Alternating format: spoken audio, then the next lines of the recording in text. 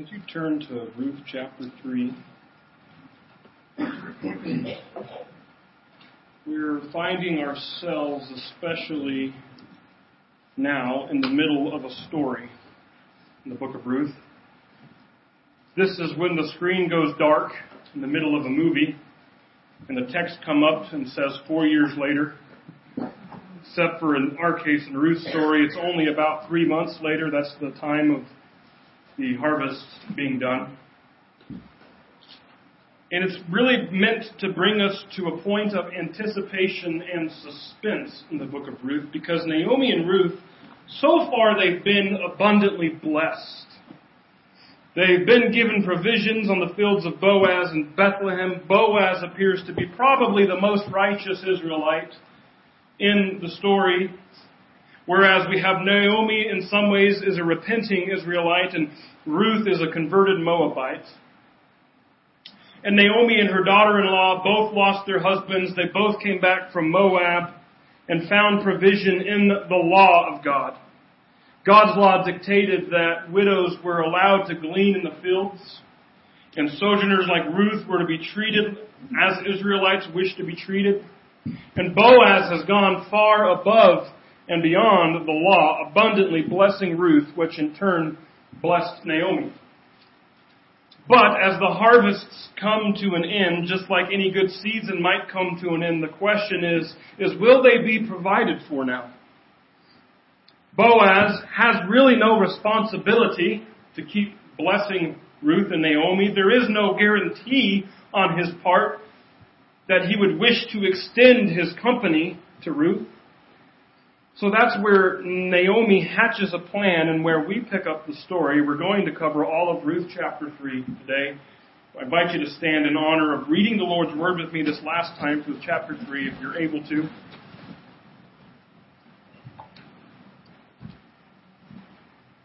We read, "Then Naomi, her mother-in-law, said to her, 'My daughter, should I not seek rest for you, that it may be well with you? Is not Boaz our relative, and with whose young women you were? See his winnowing barley tonight at the threshing floor. Wash therefore and anoint yourself, and put on your cloak, and go down to the threshing floor. But do not make yourself known to the man until he has finished eating and drinking. But when he lies down, observe the place where he lies. Then go and uncover his feet and lie down, and he will tell you what to do.' And she replied, 'All that you say I will do.'" Verse 6. "So she went down to the threshing floor and did just as her mother-in-law had commanded her. And when Boaz had eaten and drunk and his heart was merry, he went to lie down at the end of the heap of grain. Then she came softly and uncovered his feet and lay down. At midnight the man was startled and turned over, and behold, a woman lay at his feet. He said, 'Who are you?' And she answered, 'I am Ruth, your servant. Spread your wings over your servant, for you are a redeemer.' And he said, 'May you be blessed by the Lord, my daughter. You have made this last kindness greater than the first, in that you have not gone after young men, whether rich or poor. And now, my daughter, do not fear. I will do for you all that you ask. For all my fellow townsmen know that you are a worthy woman. And now it is true that I am a redeemer, yet there is a redeemer nearer than I. Remain tonight, and in the morning, if he will redeem you, good, let him do it. But if he is not willing to redeem you, then as the Lord lives, I will redeem you. Lie down until the morning.' So she lay at his feet until the morning, but arose before one could recognize another. And he said, 'Let it not be known that this woman came to the threshing floor.' And he said, 'Bring the garment you are wearing and hold it out.' So she held it, and he measured out 6 measures of barley and put it on her. Then she went into the city, and when she came to her mother-in-law, she said, 'How did you fare, my daughter?' Then she told her all that the man had done for her. These 6 measures of barley he gave to me, or he said to me, 'You must not go back empty-handed to your mother-in-law.' She replied, 'Wait, my daughter, until you learn how the matter turns out. For the man will not rest, but will settle the matter today.'" Let's pray.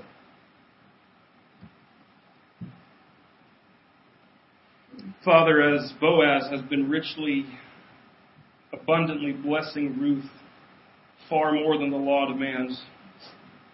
That's my heart for you today, that you would richly bless us abundantly, far more than we ever expect, in saturating us and nourishing us with your word. Father, would you please remove me, remove my distractions, remove even my sinful thoughts of not feeling qualified, even that focuses on me, and may all of this be about you. And may people have come today to adore you, to learn more about you, to draw closer to you, because whenever we seek your kingdom, all these things will be added to us. So, Father, say whatever it is you desire and give us hearts and minds and spirits receptive to your word that not only hear but also do, as James tells us. Would you be glorified today? Would the body be edified? We pray and plead these things through the power and work and grace given to us through Jesus. We pray all this in his name. Amen. You may be seated.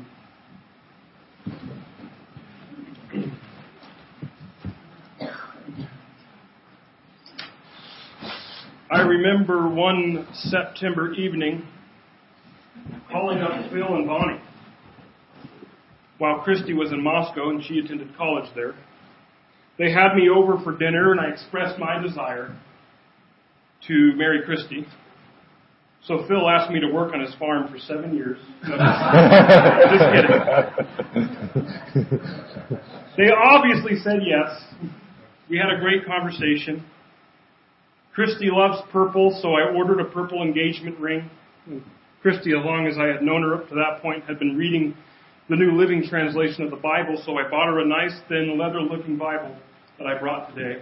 And I put her name on it with my last name. And then I pretty much failed in the proposal. It was pretty unromantic. I had her over at my parents' house one night. The ring was not in yet, but I did have the Bible.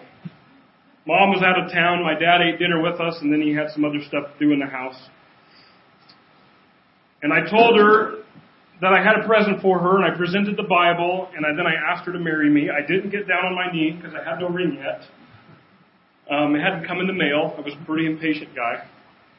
And she was going to be going with us the next week, me and my parents, to a hockey game, and I figured she could look at dresses in Spokane, so I have to propose. I was wrong. I thought we'd be married before the year ended in 2011, and I was wrong about that. She said yes, but we didn't get married until July 2012, and when I did get the ring, she made me go down on bended knee, and I proposed rightly, so I did. How much society is different nowadays. You know, Christy could have gotten along fine without me, I think. She has a master's degree. She could have got some decent jobs. She was living already in an apartment. She could be well settled for the future. For Naomi and Ruth, a lot is riding on this. We first take note of risk and suspense when we read in Ruth 3, then Naomi, her mother-in-law, said to her, "My daughter, should I not seek rest for you, that it may be well with you? Is not Boaz our relative, with whose young woman you were? See, he is winnowing barley tonight at the threshing floor. Wash therefore and anoint yourself and put on your cloak and go down to the threshing floor. But do not make yourself known to the man until he has finished eating and drinking. But when he lies down, observe the place where he lies. Then go and uncover his feet and lie down, and he will tell you what to do." Since Naomi has first spoken in the book of Ruth, she has been desirous of Ruth to find redemption in her life, to find rest, to find a husband, to be settled, and to be redeemed from the tragedy and the loss of her first husband.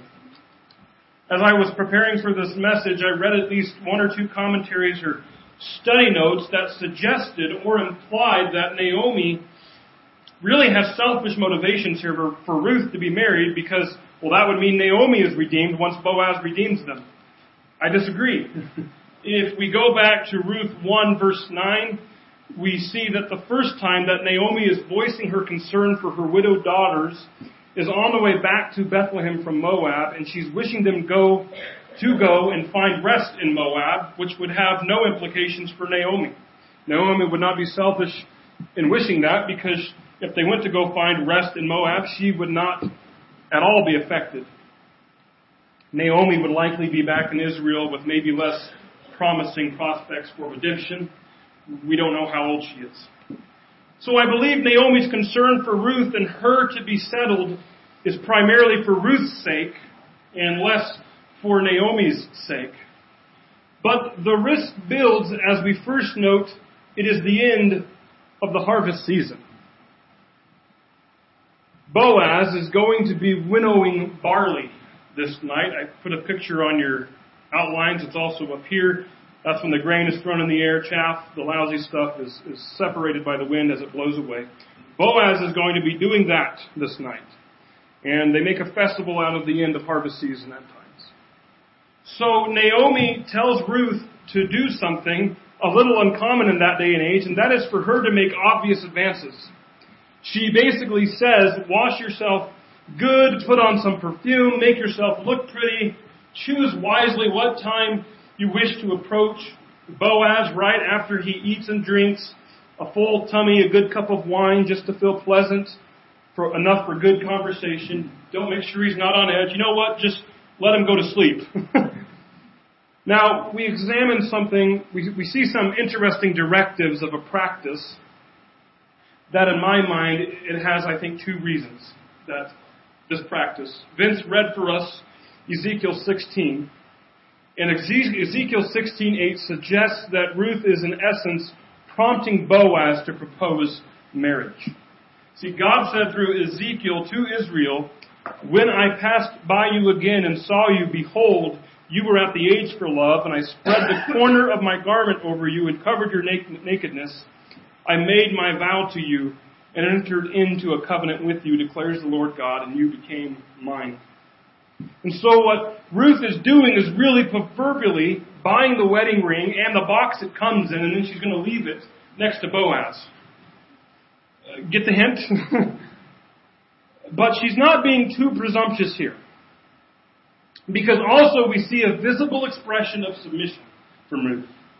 She uncovers his feet, perhaps simply to make sure that when he awakens to find Ruth at his feet, he realizes it was her who uncovered his feet. And so we know that she's lying at his feet, not to appear indecent if she were at his side or unseemly, but in submission at his feet, awaiting Boaz's response to what should be a rather obvious request to him at this point. I want you to really see how risky this is. She's putting her reputation on the line. As for Ruth and Naomi, all their provisions have been from Boaz. If Boaz rejects, she cannot just be without a redeemer, but she could be without any of the provision that she has been receiving. And she could be back into this dire straits when they first got to Bethlehem. The harvest season could be over. They could be taken advantage of. Furthermore, despite the obvious pure intentions of Ruth here, anybody might spot her with Boaz and could easily spread rumors. She's going to a place she really doesn't belong to in the middle of the night to uncover the blanket of a social superior. Ruth didn't know how Boaz would respond. Everything would suggest he's been generous and noble, but she simply does not 100% know for certain how Boaz would respond. So there is considerable risk on the line here. But Ruth does it. We're told in verses 5 and 6, and she replied to Naomi, all that you say I will do. So she went down to the threshing floor and did just as her mother-in-law had commanded her. Ruth has brave obedience. Either that, or naive obedience, or desperate obedience, because what else is she to do? This is, in some ways, an opportunity she knows that might not come again, or come just at any time. I believe she has brave obedience, and I believe it's really in obedience that we should learn to mimic. If we take decrees from a greater guardian, from the Holy Spirit, are we willing to say to him, all that you say I will do? Are we willing to do what we are commanded every time? Every time. Some of you are maybe in this position right now. You say, I don't know. I feel like I'm in a rut. I don't feel like I'm growing. I even read my Bible. I even pray every day, but I feel like my walk with God is stagnant. I've been there too, and I can tell you right now, the answer is this: we're not obedient. James 1:21 starts this way: receive with meekness the implanted word, which is able to save your souls, but be doers of the word, and not hearers only, deceiving yourself. We receive, we believe, and then we obey, and we do. Ruth is in some ways a babe in the faith. They're in the time of the judges, not the best time to be a believer. Nevertheless, Naomi says, I want you to be redeemed. I want you to be married, to be settled. The harvest is done. This might be one of the last opportunities. Make it a good one. See what Boaz will do. Here's how you do it. The law of Moses says you do have a chance to be redeemed, so go and do. Ruth says, okay, and she does. See, a lot of us, I think, say, okay, and then apparently we've been lying, or we end up afraid. So we said okay, but we don't do. Receive, believe, obey, do. Let's see what Ruth does in response to the word given to her. And when Boaz had eaten and drunk and his heart was merry, he went to lie down at the end of the heap of grain. Then she came softly and uncovered his feet and lay down. At midnight the man was startled and turned over, and behold, a woman lay at his feet. Many speculate here that Boaz might be on what is a night watch. I'll explain here in a minute. His heart was merry could mean anything from drunk to just filled well. I'm going to assume that if he was drunk, this situation would have gone a lot differently. So I'm going to assume that he's just filled well. He's sleeping at the end of the heap of grain, which could also be for privacy to sleep, but also it's possible that this could be the lookout for thieves. If thieves come in, they got to come in probably at the end of grain. They just can't barge through in the middle of it. So kind of a defended place to sleep at. Ruth comes in softly, in stealth, not wanting to be seen or thought indecent. She uncovered his feet and lays down. He's startled when he woke up. Verse 9, he said, "Who are you?" And she answered, "I am Ruth, your servant. Spread your wings over your servant, for you are a redeemer." I want to rewind the proverbial movie and go to the first scene where Boaz met Ruth, because there's a little bit of deja vu going on here. First off here in Ruth 3:9 says this: "I am Ruth, your servant." If you highlight, circle, underline, I would highlight that word, your servant. "Spread your wings," highlight the word wings, "over your servant, for you are a redeemer." A few weeks ago, we talked about when Boaz first met Ruth. Ruth comes and she gleans in Boaz's fields. The wording says she just happened to come to that field, probably implying she didn't know who it was. Boaz, but God knew who it was. Boaz shows up around lunchtime and asks, "Who is this girl?" His workers give him the scoop. She's that Moabite daughter-in-law who came back with Naomi. She's been here since morning doing what the law allows her to do. Boaz responds with grace and basically says to Ruth, "You'll be taken care of here. Don't go anywhere else. I can't protect you there. Stay in my fields. My men won't touch you. Drink the water that I put out for the men, so stay hydrated," that sort of thing. And then an interesting and familiar exchange takes place between Boaz and Ruth. Boaz says in Ruth 2:12, "The Lord repay you for what you have done, and a full reward be given you by the Lord, the God of Israel, under whose wings you have come to take refuge." And then she said, "I have found favor in your eyes, my Lord, for you have comforted me and spoken kindly to your servant, though I am not one of your servants." So first, Boaz really offers a prayer. He says, "May the God of Israel bless you, as you have come to take refuge under his wings." Sounds familiar, does it? And then I couldn't find any English translation that made the correct differentiation here, because I found this to be really significant to the story. The original Hebrew word here in Ruth 2:13, servant, is different than the original Hebrew word in Ruth 3:9, servant. All English translations, they might change servant to handmaiden or handservant, but they all translate those two different Hebrew words in the exact same English word. But the actual language, when Boaz first meets Ruth in Ruth 2:19, is more likely of a female slave, the most humble of female slaves. Sometimes it could even denote a concubine. In Ruth 3:9, when Ruth is proposing marriage, Ruth reminds Boaz of how he has lifted her up, and she then compares herself to more of a maid, higher ranking than slaves, even kind of like Hagar, who could give birth to heirs. She's making the subtle proposal and saying, "I am the slave whom you lifted up in your graces, and I have become your maid." And then she is in essence saying, "I want you to answer your prayer of me finding refuge under God's wings. I want you to be his wings." Do you see that? Boaz hasn't even gotten a chance to talk here.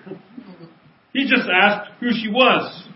It's dark. She looks nice, probably a lot more dressed up than he's used to seeing her. They're not in a usual spot when they see each other.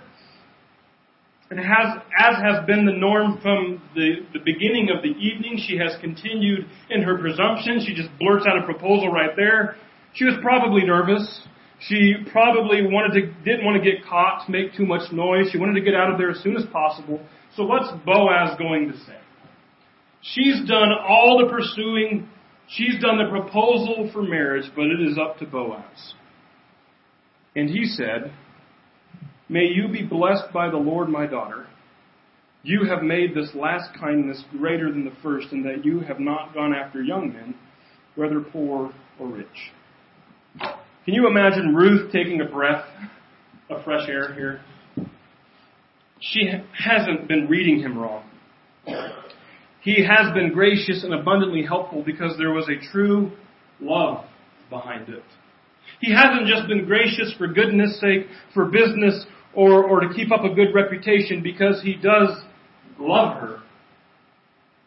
I don't want you to miss this, though. We first ran into this word last week. Boaz says, "You have made this last kindness greater than the first." The word kindness is the word hesed, the same word for covenant loyalty of God, steadfast love, the mercies of God. Really the Old Testament counterpart to the New Testament word for grace, unmerited favor. And last week, Naomi was saying that God is showing his kindness, his hesed, his faithfulness to his people Israel, namely to her part of the clan of Elimelech. And now Boaz is saying to Ruth, "I see that hesed in you. I see that covenant loyalty and that steadfast love in you." Why? He says the first kindness that he noted in her was Ruth's loyalty to Naomi. That's in their first conversation, that's what he commended her on. Ruth left everything for the God of Israel, out of devotion and loyalty to Naomi. That was the first kindness. But now, Boaz, not in a self-serving way, but says, "I feel blessed. I feel God's covenant loyalty, kindness, and love and grace that you would consider me over so many more eligible bachelors." And before you say, "Well, Ruth is a Moabite, wouldn't she have not had that many prospects?" Not according to Boaz. He then says in verse 11, "And now, my daughter, do not fear. I will do for all that you ask, for all my fellow townsmen know that you are a worthy woman." She is a worthy woman, virtuous, morally strong, outstanding. What's interesting about the kind of woman that she is where the Hebrew canon, where the Jewish people put this book in their Bible. We know that the Bible is a library of books. And the Hebrew canon of the Old Testament considered Ruth one of the writings that went along with books like Psalms, Ecclesiastes, Song of Solomon. And Ruth comes after, a few books after, the book of Proverbs.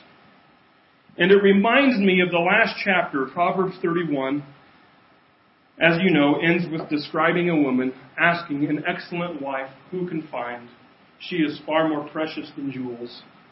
This word excellent is the exact same Hebrew word for worthy here in Ruth 3:11. As if to say Solomon wrote out a description and then Ruth fits that description. Boaz says, all my fellow townsmen know that you are a worthy woman, right? Though a Moabite, you've come to be an Israelite, and you do it better than many. You faithfully look out for Naomi, you work hard, you're humble, and you bless me with this proposal. And so he says that he will do all that she asks. If I have anything to do with it, Ruth, there will be a wedding. I don't want you to miss this too. This chesed that Boaz notes that Ruth is showing him is the foundational purpose for this accepted proposal. That is, Boaz is in essence saying, more than just providing for you, more than just you being gratuitous for me for what I've done, more than just following the law of me redeeming you, which binds you to me, is this covenant loyalty, this chesed, this steadfast, merciful love. Even if Ruth was doing it out of obedience to Naomi, even if Ruth and Naomi are relying on the law of redemption, Boaz knows it when he sees it. The fact that you're coming to me and proposing to me and you're making the proposal, and the fact that I know that there are townsmen in Bethlehem who would want to be with you, yet you chose me. That's love, Ruth. You love me. How can I turn down love from someone I love back? Do you hear that? Boaz loved her first. Naomi saw that chesed in him, but now Boaz sees in Ruth a return. This is important because as Boaz and Ruth has symbolized and expressed to us all along in the biblical sense, this is another expression of Christ and His bride, the church. You and I come to Jesus to be redeemed, and Jesus says, the covenant loyalty I give to you, I see it as reciprocated because of your presumption to rely on me. I see that you love me back. I see that though I had no form or majesty, that you should look at me, and no beauty, that you should desire me, and that you could have rested your love and your affection and your desires for wholeness and satisfaction on anything else that might cut your fancy, but you come to me, Jesus of Nazareth. I will do what you ask. You see that? Do you see how that happens? And just as Jesus has a task based on the law to perform to redeem us, so does Boaz for Ruth. That's what he tells her. He says, and now it is true that I am a redeemer, yet there is a redeemer nearer than I. Remain tonight, and in the morning, if he will redeem you, good, let him do it. But if he is not willing to redeem you, then as the Lord lives, I will redeem you. Lie down until the morning. There are perhaps a few laws coming into play here when it comes to Ruth and Naomi, and really the family of Elimelech being redeemed. We have the law of redemption, which covers property and values and so forth, as well as the law of levirate marriage to consider. Because of Elimelech's journey to Moab and Naomi's return, it may be hard to completely interpret accurately from the law what to do about Ruth and Naomi. It would seem that Naomi is the person to be married. We don't know. Despite the fact that Naomi might be more lawfully makes sense to be the one married, Naomi is being selfless and wants Ruth married, and Ruth is proposing and Boaz is accepting. But he notes that there is a more nearer family member in relation to Naomi, and he has more legal right to marry Ruth. This isn't the 21st century where Ruth and Boaz might be able to choose who they want to marry in a situation. If Ruth was single, born Israelite, Boaz wouldn't have a problem, but that's not the case. We are never told how Boaz or the nearer relative is of closer relation to Elimelech in his family. We are told in Leviticus 25 in laws about redemption If a stranger or sojourner with you becomes rich, and your brother beside him becomes poor, and sells everything to the stranger or sojourner with you, to a member of the stranger's clan, then after he is sold, he may be redeemed. One of his brothers may redeem him, or his uncle or his cousin may redeem him, or a close relative from his clan may redeem him, or if he grows rich, he may redeem himself. This could be the law that Boaz is going off of, though you might have noticed it's not 100% descriptive of Elimelech's family.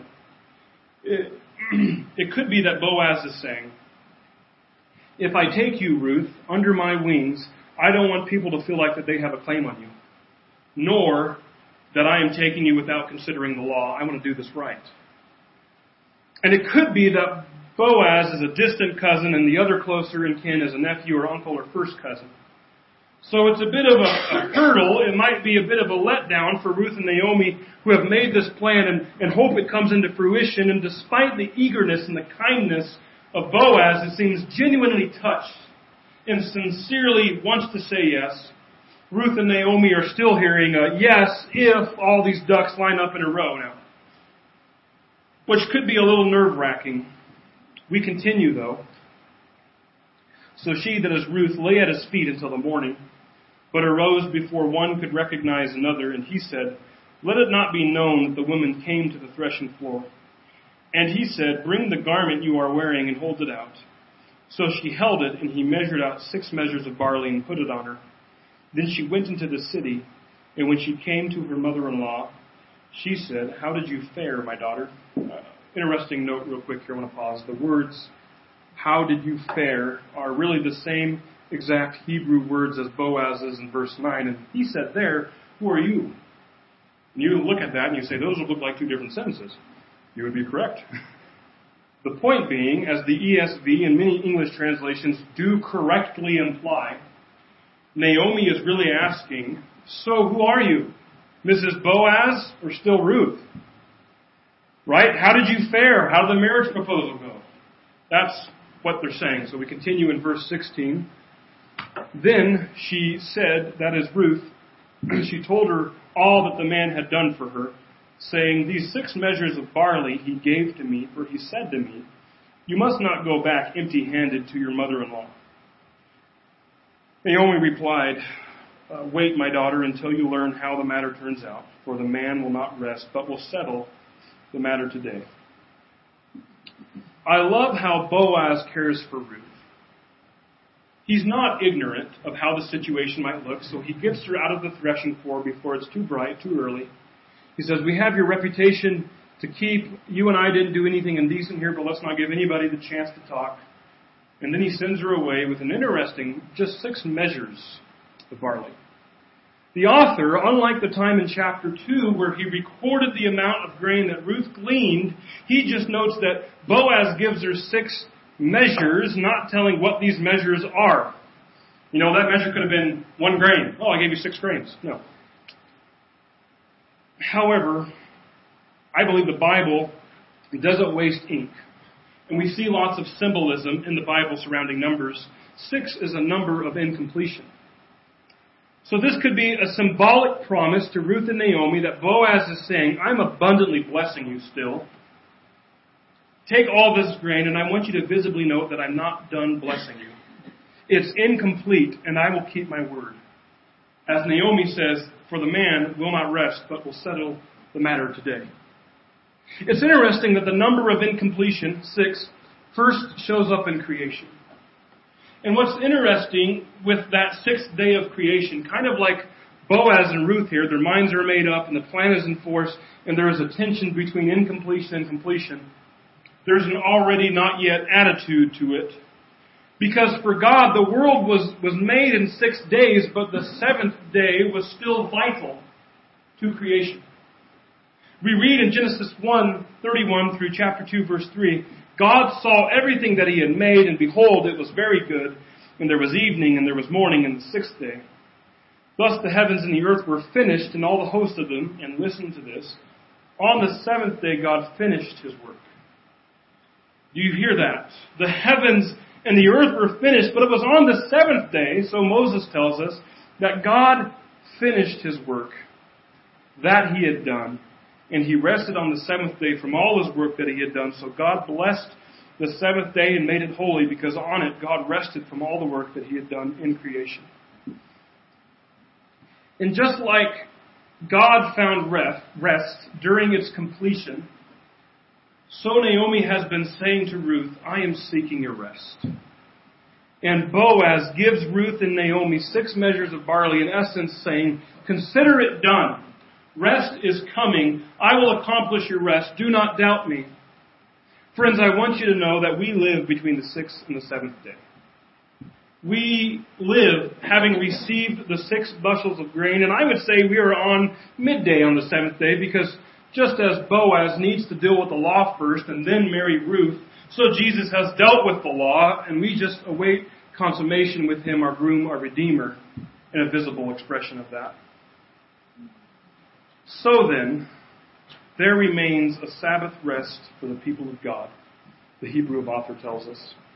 For whoever has entered God's rest has also rested from his works as God did from his. Let us therefore strive to enter that rest, so that no one may fall by the same sort of disobedience. Talking about the disobedience of the ancient Israelites who had to wait 40 years before they entered their rest. So you might say, how do we keep from falling into disobedience? It was so neat whenever I realized this in the book of Ruth. It's been a recurring theme in the book of Ruth. Why did Ruth come to the threshing ground? Because Naomi told her. Why did Naomi send Ruth to be redeemed by Boaz? How did Naomi even know that Boaz could redeem Ruth in this manner? Because it's written in the law, the Word of God. Hasn't this been the preserving power of Ruth and Naomi since day one back into Bethlehem? They got to Bethlehem, and Ruth goes and gleans among the fields. Why? The law of God in Leviticus lays out a law for poor widows that they may glean in the fields. Boaz meets Ruth, and he beyond blesses her. Why? There's another law in Leviticus about treating foreigners and sojourners as you wish to be treated. The end of the harvest is coming, and Naomi wonders, how will Ruth find rest? How will she be taken care of? There's another law of God about redeemers. And so again, Ruth and Naomi fall back on the Word of God to be preserved for, to strive to enter that rest. And that's exactly what the author of Hebrews tells us. He then moves on to say, let's read it in context. Let us therefore strive to enter that rest, so that no one may fall by the same sort of disobedience. And we might ask, how? And the author continues, for the Word of God is living and active, sharper than any two-edged sword, piercing to the division of soul and of spirit, of joints and of marrow, and discerning the thoughts and intentions of the heart. And then the author states that we are exposed by it, and that we are to give an account. But the Word of God is twofold. As I said earlier in the book of James, we receive, we believe, and then we obey and we do. How are we to strive to enter the rest of God? The Word reveals to us through Christ our salvation, or through our failings, if we don't accept Christ, our damnation. It's our salvation when we receive and accept God's grace to change, and it's our damnation when we receive and live in judgment unchanged. So I exhort you to receive, to believe, to obey, and to do. For Naomi says to Ruth, should I not seek rest for you? And then sends her to their Redeemer Boaz. And God says to us, should I not seek rest for you? And sends us to our Redeemer Jesus. So Ruth goes to Boaz and lays down at his feet in submission, waiting to receive redemption from him, as we go to Jesus and lay down at his feet in submission, waiting to receive redemption from him. And Ruth expresses in her humility that Boaz has raised her lowly estate in his provisions for her, as God says he exalts the humble, raising our lowly estate from sinner to saint. Boaz recognizes in Ruth that she has forsook other more tantalizing options to pursue him. So God recognizes when we forsake worldly temptations to pursue him. And Boaz promises Ruth that he will betroth her lawfully through redemption, as Jesus takes his bride lawfully through redemption. And Boaz leaves a sign that their marriage is an already not yet completion. So God leaves his sign that his purchase of us is already and not yet completed. Let's pray.